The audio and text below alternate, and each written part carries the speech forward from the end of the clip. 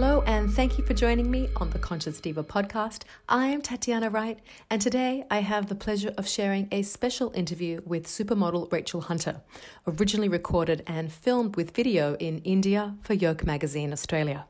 Yoke is an indie print magazine merging art and ancient wisdom with creativity and wellness, and you can check them out at yokemagazine.com. That's YOKE magazine.com. In this interview, Rachel shares what she loves about India, teaching yoga, the role beauty has played in her life, and the transformational process of her own yoga journey. Please note, this recording was captured on the banks of Mount Ganga in the foothills of Rishikesh, India, so you will hear a slight shh in the background. It is not white noise, it's the river. Please enjoy this special interview.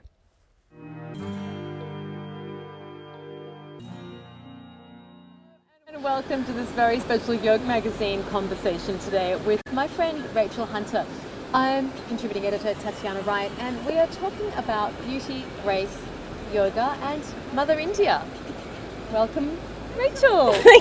It was something completely unexpected. I was actually a ballerina, I studied ballet, and I was also an athlete in school, and I was very quiet, very much a introvert, and I wasn't into makeup, I wasn't into hair, I wasn't into any of that stuff whatsoever. In fact, a complete dislike to any of it.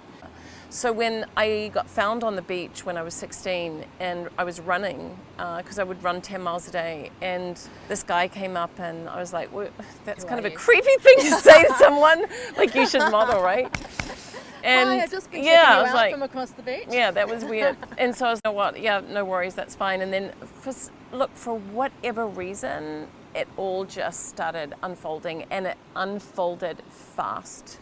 And the next thing I knew, there were people coming down from New York and Paris and all over the place. So it was something that I had no control over. And the next thing I was doing Vogue in Australia and all these different campaigns and stuff. So it wasn't something that I pursued at all. But it took me to New York at 17 years old, where I modeled, and I got off the plane and thought I was going to go on go-sees, I guess that's what they called them back then, and I got off and I was working with Elle magazine. I mean, literally was handed it, literally was like a silver platter in some ways. Yeah, which is amazing, right? Because it's like when things align in your life, whatever it is, it just steamrolls, right? And it can just be dished up, and it's incredible. Yeah. So that's... And it was interesting, because now when I go back and I look at some of especially having studied some of the things that I've studied here, especially with the Jyotish and stuff, that you start seeing what unfolds and why it unfolds. It becomes really obvious. Clear, that you have to trust with the way life processes and flows. Yeah, for sure. And as much as it was hard, because there was hard times when I was, when you, like everybody has those moments that are hard, but then along comes something that becomes such a gift. And anyway, that was really unexpected. And isn't that the truth though? When things come along, it's usually when you don't. It's amazing, because with you, and I'm guessing that's how the idea of True Beauty came about, because you had this whole immersive experience from such a young age with one aspect of beauty, and then as an older person, as a woman, not a teenager, not a child, you're like looking at beauty in a new way, right? Well, no, it interestingly enough became a completely different, because I grew up in a very spiritual household. My mother was very much a psychic. We grew up in a very esoteric family. She was very much into readings and clairvoyance, tarot cards, nature, pagan, you name it, we kind of did it, as well as we became Mormons. Well, no, we didn't become Mormons. We looked into becoming Mormons. And then Presbyterian, then born again Christians, and Buddhism. So there was a lot of spiritual exploration. Yeah. So the spiritual connection became very... First of all, we'll get into that later, but I don't think there's anything separate about that. It was something that was very much a force in my life, very, very, very young. Yeah. And I think it is a force in everybody's life. It's not just, Well, we somebody. That too, I think, we're all born as these amazing spiritual beings. So exactly. Through whatever conditioning and situation you're born into, we lose that. Yeah. And So the part that came around with that, after going through I had, an amazing marriage. I had some, my children and Renee and Liam. And then basically, again, another part of my life fell through. I got into a relationship that I ended up no longer being in. I had back surgery. I had some really bad health problems, which were really intense. So at that time, and my career wasn't going great. You're looking at by that stage, 20 years in the business, and everything was just bottoming out, falling away. And I was someone who is that type of person who, it's like a horse with a broken leg, it'll keep running. It was that type of person. So I really had to stop, and when I stopped, I was like, I need to go back where it started for me. I need to go back home. And so I flew back home. I ended up doing New Zealand's Got Talent. The producers from there said, we've got to create another show. And I said, well, I want something spiritual as well as, and she goes, well, we've got to put the beauty in it as well. So therefore, Bettina, who was the producers for New Zealand's Got Talent, we created Tour of Beauty, and away we went around the world, and we uncovered so many different aspects and really brought people into not the superstars of the world that are, that everybody kind of associates with, like this person, the superstar surgeon or the superstar this or the superstar that. The famous makeup artist. Yeah, it was not about that. It was about the people that come from these lineages of, healing and knowledge from the earth. And then we would go to some of the scientists. In LA, we went to a doctor who's been studying fasting for 20 years at USC, and he's got incredible studies with fasting mimicking diet. So we really got to see a lot of the diversity of what beauty is. And of course, after you start looking at it and after you start processing that, you start just revealing everything is obviously inner. And our biggest organ is our skin, and that we don't even think of. No, I know. We don't really realize that the biggest organ is the skin we walk around in, and how much that needs to be honored and give a lot of reverence to. And the fact that what we put into it, all those sayings that we hear all the time. So it was a beautiful entry point for a lot of people. Well, during the filming, had you been to India before you filmed for Tour of Beauty? No, India became somewhere where I remember, I'll never forget, I was in Fiji and I was like, we have to go to India. And I was like, we need a guru too. And so I said to my sister, she'd been following Sadhguru at the time, and she goes, and then she accuses me now of saying, you stole my guru.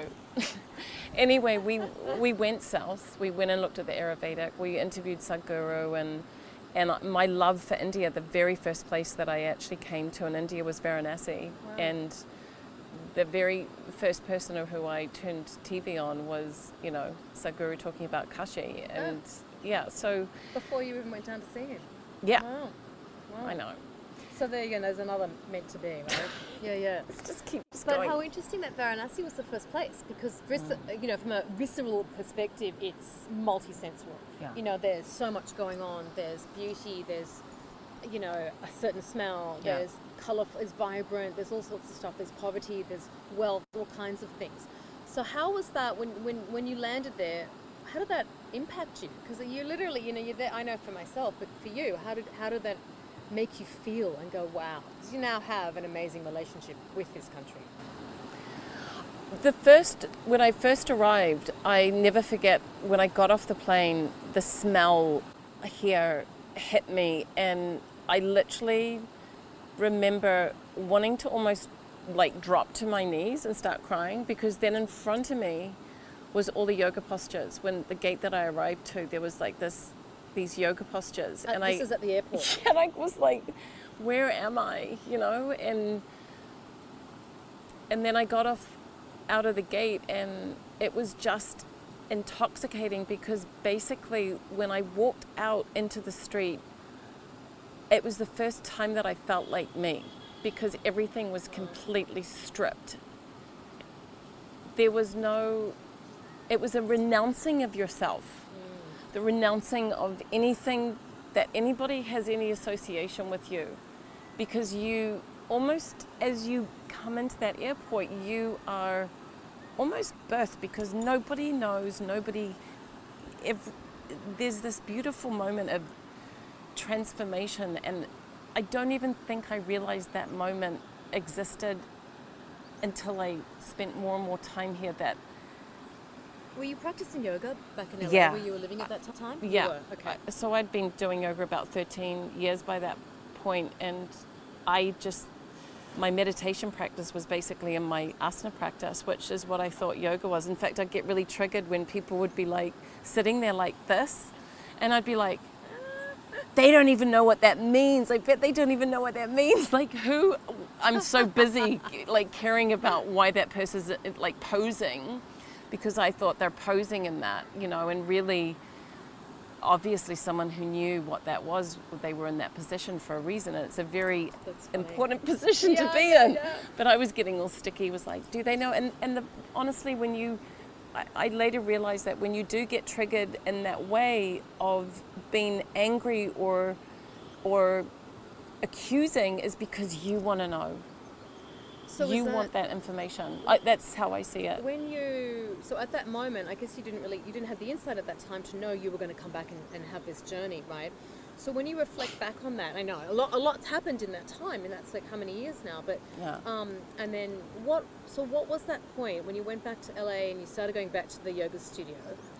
Did you think, because something inside of us stirs from that practice. Yeah. We go in, most of us in the West are introduced to yoga either by going to a gym, right? Or a friend goes, come to do yoga, or something else as simple as, wow, I really feel like I'm going to try something different, right? And you go and you do the yoga and you practice and you're holding that pose and you can feel the energy in your body moving around. And it doesn't happen immediately, because some people, whatever's going on in your life, depends where you're at, where that energy is resonating, right? And how it's moving through you. So I guess what I want you to share is that moment after, whether it was around your mother's passing, that you went, wow, I need to investigate what's happening inside of me. What is this that's moving? And come back here and really get into this whole expression of yoga, which is life-changing. When I arrived in Varanasi, and it was where, obviously it's a city where liberation, salvation, and we got to meet some of the people that moved there to eventually pass, because that's where liberation, Varanasi, right? Yeah, they burn all the bodies as well there as well. Yeah, and it's probably where a lot of my heart is, because I love that city. I love that city. It's a very intense city, but to me there's just so much burning and heat and transformation there. Yeah. Because of the heat and the fire. Have you done a Havan there? No, I wouldn't do that. About what that is in a Havan, because that needs setting up what a Havan is and how. And I really want to get into the ritual aspect. But come back to your journey of yoga. How did this unfold? Well, because basically we were there May 21st, 2 years before my mum's passing, and my mother passed 2 years after I had come to the city of Varanasi, to the day that I was in Varanasi, which is the irony of it. Every time I wanted to come back to India, there were things that came up. One being that I nursed my mum with my sister through her passing. So her cancer came quick, so we nursed her through that. I knew at that moment when she passed that I had to, on a cellular level, literally like a rag, consistently squeezing the grief, not attaching to the grief, always honoring my mother, but not getting that wrung out. And the only place I knew that it was possible to do that was in India. And I thought, coming back here, that the asanas were what wrung it out. Little did I know there's a lot of limbs of yoga. Yeah, I remember we were talking about this right after her passing, and you were asking about coming here. And but I'm glad it's amazing, because it's such an incredible experience of reconnecting us Yeah. with ourselves. It is. And I think that too, to stay in grief becomes really hard because you feel like you should be in grief because you miss and you love that person so much. But the part is that I want to move that through my body and always honor her in a really positive way. And yoga was the only way I knew that could move that because of what I had experienced just in the asana practice.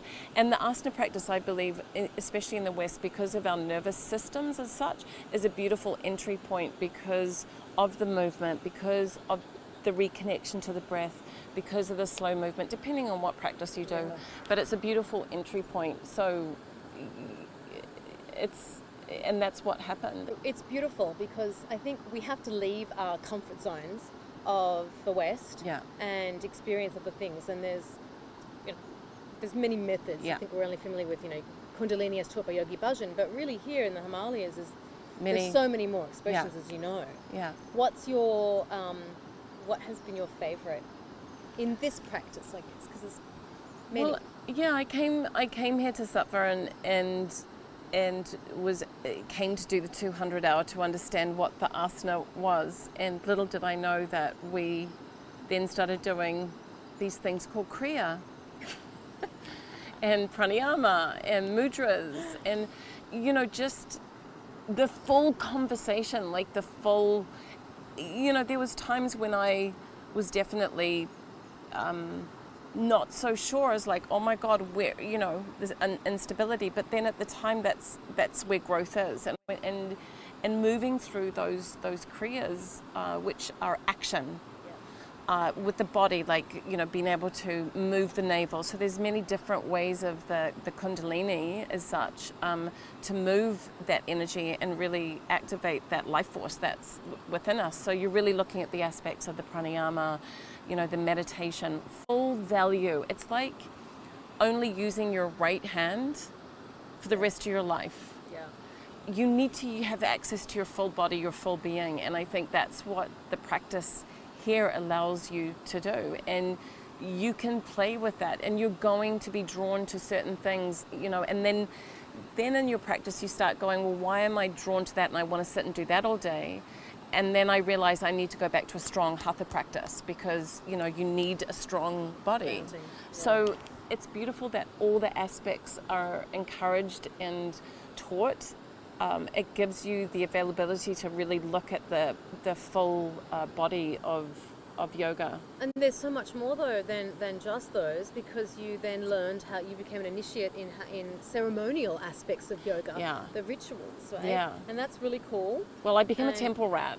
Yeah, which is amazing. And then also Jyotish, so you've done, and which is Vedic astrology, and now these are practices that take a very long time. So this is not like hey, I can go and I'm this. These are lifelong studies. I mean, yoga is really a lifelong study. Yeah. When did you decide you wanted to teach yoga?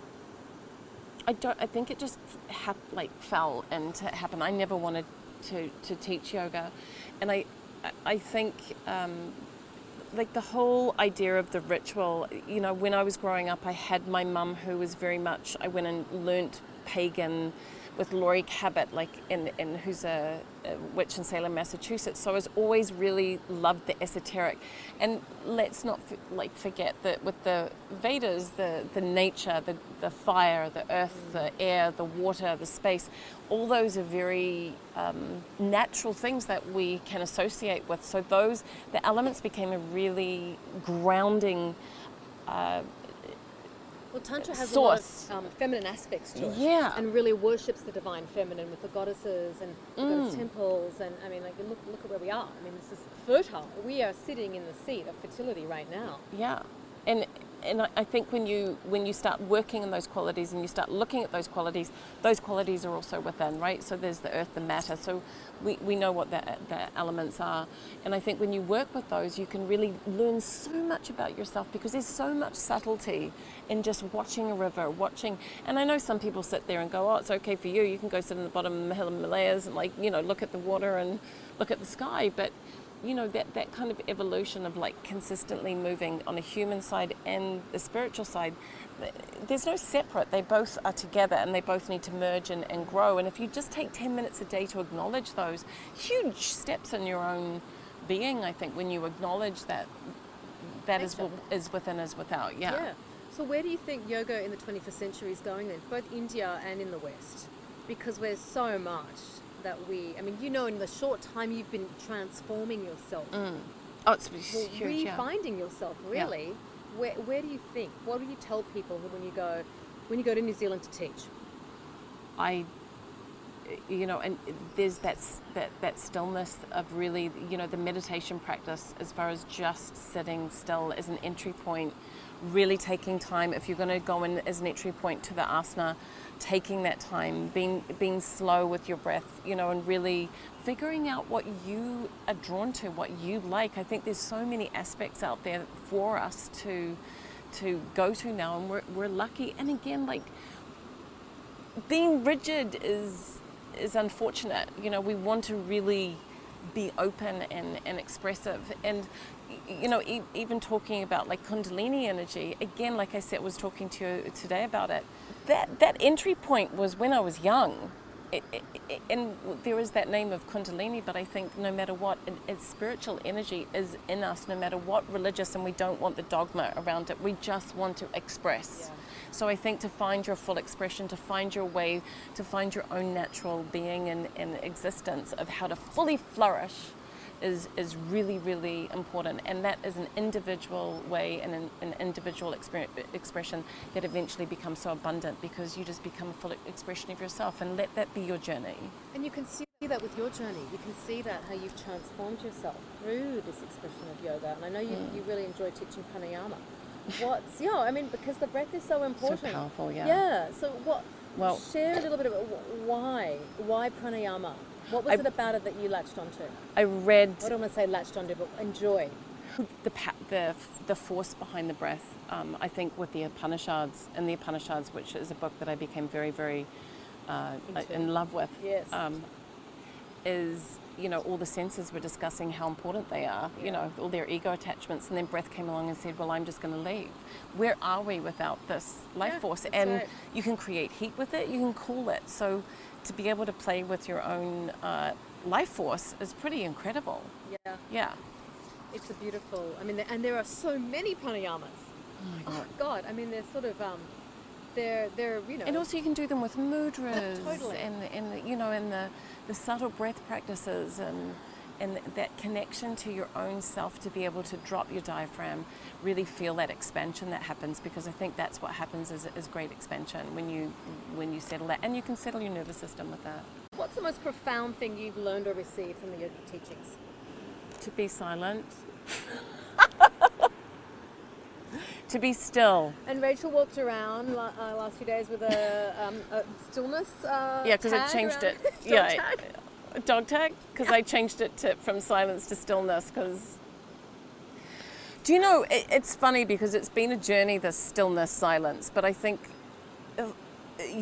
constantly listening to people's and your own, more than anything, your own dialogue.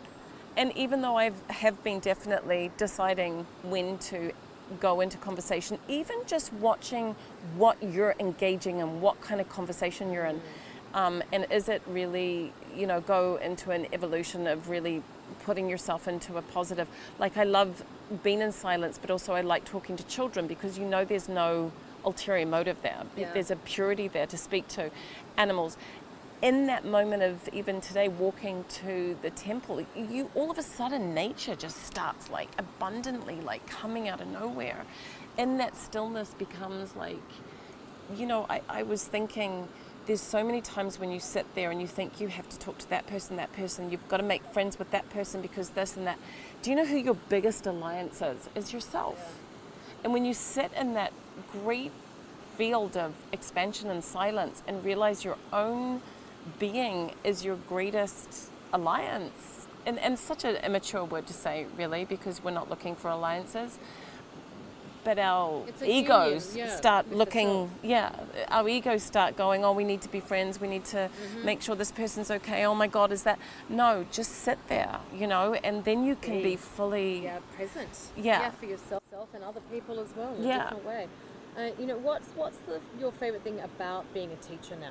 I love sitting there in a moment of even just teaching like a simple breath work, and that moment that happens. And look, if it doesn't happen at all, just even sharing that space, or even just if someone has that moment and it changes anybody in some way that is helpful to their own being is what's most important.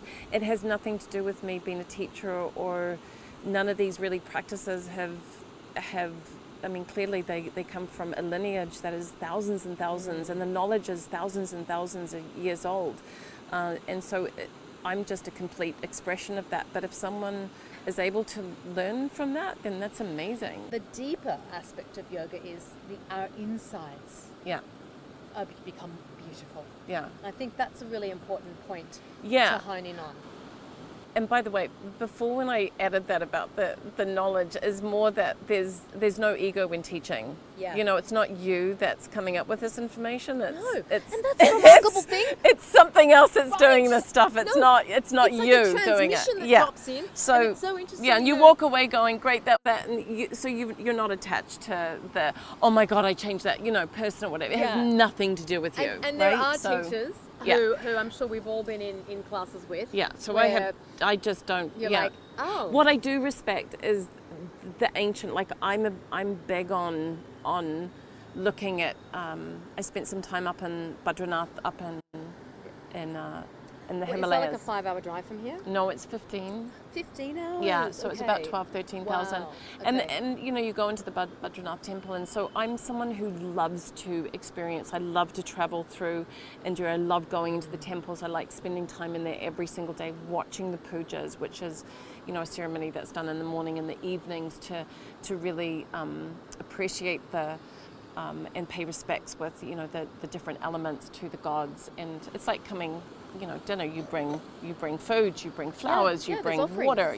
There's it's that part of it has been a part of my life for a long time before even India. So when I came here and saw that was part of that, especially at Sattva, again, where you get the full aspect. You do puja in the morning.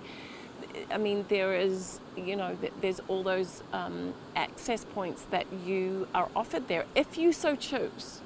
If you choose, So, and I think that the rituals are something that is very much a female, and here obviously the men do it, but I think it's a beautiful way to definitely settle my system, and it's something that I really loved when I first came here. When I first came, I didn't do the puja, which was interesting.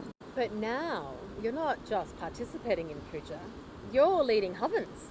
Well, I know, but I don't try and get too ego into that. No, but I love it because it's very, for me, it's witchy.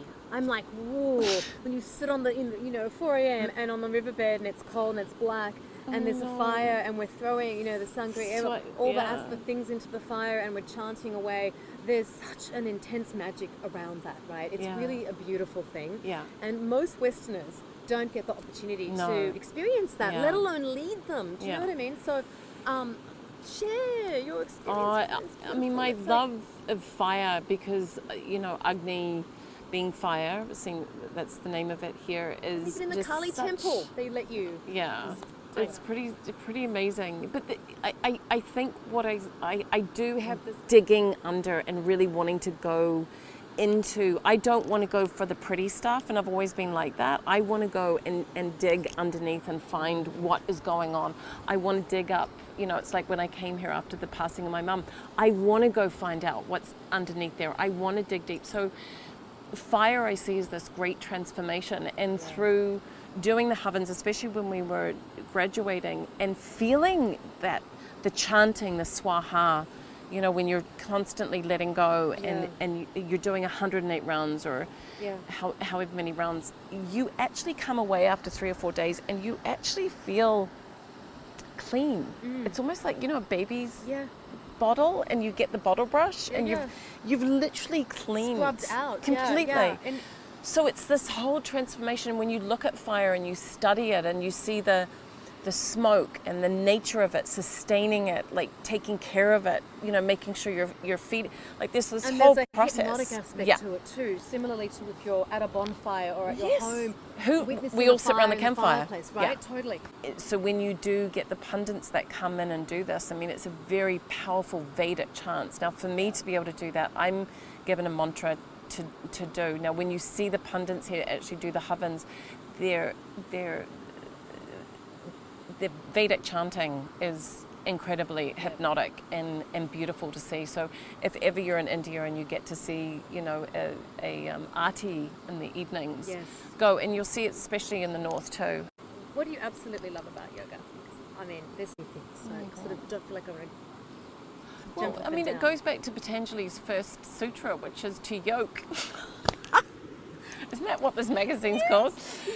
Yoke to the unity, you know, and yes, we can go into the havan, the rituals and the goddesses and who I absolutely love learning about, but bottom line is, this is our temple, this is our inner teacher, we are our own teachers, we are our own light, our own guru. It's about igniting that inner light. So to do that, these processes, whether it's Kriya, Pranayama, meditation, looking at your own ahimsa, the non-violence, which has a lot to do with beauty. Be non-violent to yourself. Stop saying how bad you look. Stop saying how... Don't be violent to yourself. That is my biggest, just recently, is what I spoke about. We're being violent into our own inner being. And I think when you look at, you know, Patanjali's first sutra, you could study one sutra for the rest of your life. But when you look at his first sutra and says, you know, the unity, stay with that for the rest of your life. Create unity in your own being. And then it only abundantly comes forward, because when there's consistent connection, and that changes, that fluctuates every day, because there's things that happen in life. So I think that one sutra I would say is my favorite, is to consistently, you know, remind yourself, laugh at it too. It's funny. Life is funny ultimately. It's hard, but it's funny. And that's a beautiful takeaway and a beautiful thing to put out there. To remind people of that, to not hurt themselves. No, we're violent. We're so violent to our own self. And to each other, not just ourselves. Well, I mean, if we're telling each other with our own self that we're not good enough, or we don't look like that, or we do this, like, then our own reaction is going to be outwardly violent. And that's, again, coming back to what yoke means with union, it's really the union with self. It's the union with self, our internal, this is the divine here. It's not a religion, it's not about God, it's actually the relationship with yourself. And then get on with your life and be joyful and happy. And I want to mention that the practice that's being taught is a tantric-based lineage. So, you know, we have many different lineages. And you can probably clear the Tantra lineage of where we come from is more the active unity from within, of like embracing that unity of both that Shiva Shakti of internally, where there's different lineages. There's the left hand and there's the right hand, and there's different, so we have totally different aspects of Tantra as well. But this is not a drinking blood out of skulls kind of Tantra experience. Or doing or doing other No, this is really about nature and connecting with ourselves as the microcosm and the macrocosm, that we're one in the same. And that's what I love. It's incredible. It's a beautiful lineage, and the Himalayan Tantra lineage is beautiful, and the Vedanta, the knowledge, you know, read the sutras, look at the Upanishads. They're incredible texts, and they're overwhelming at first, but just read one sutra and sit with that. So do you have final thoughts on yoga and beauty and grace and India?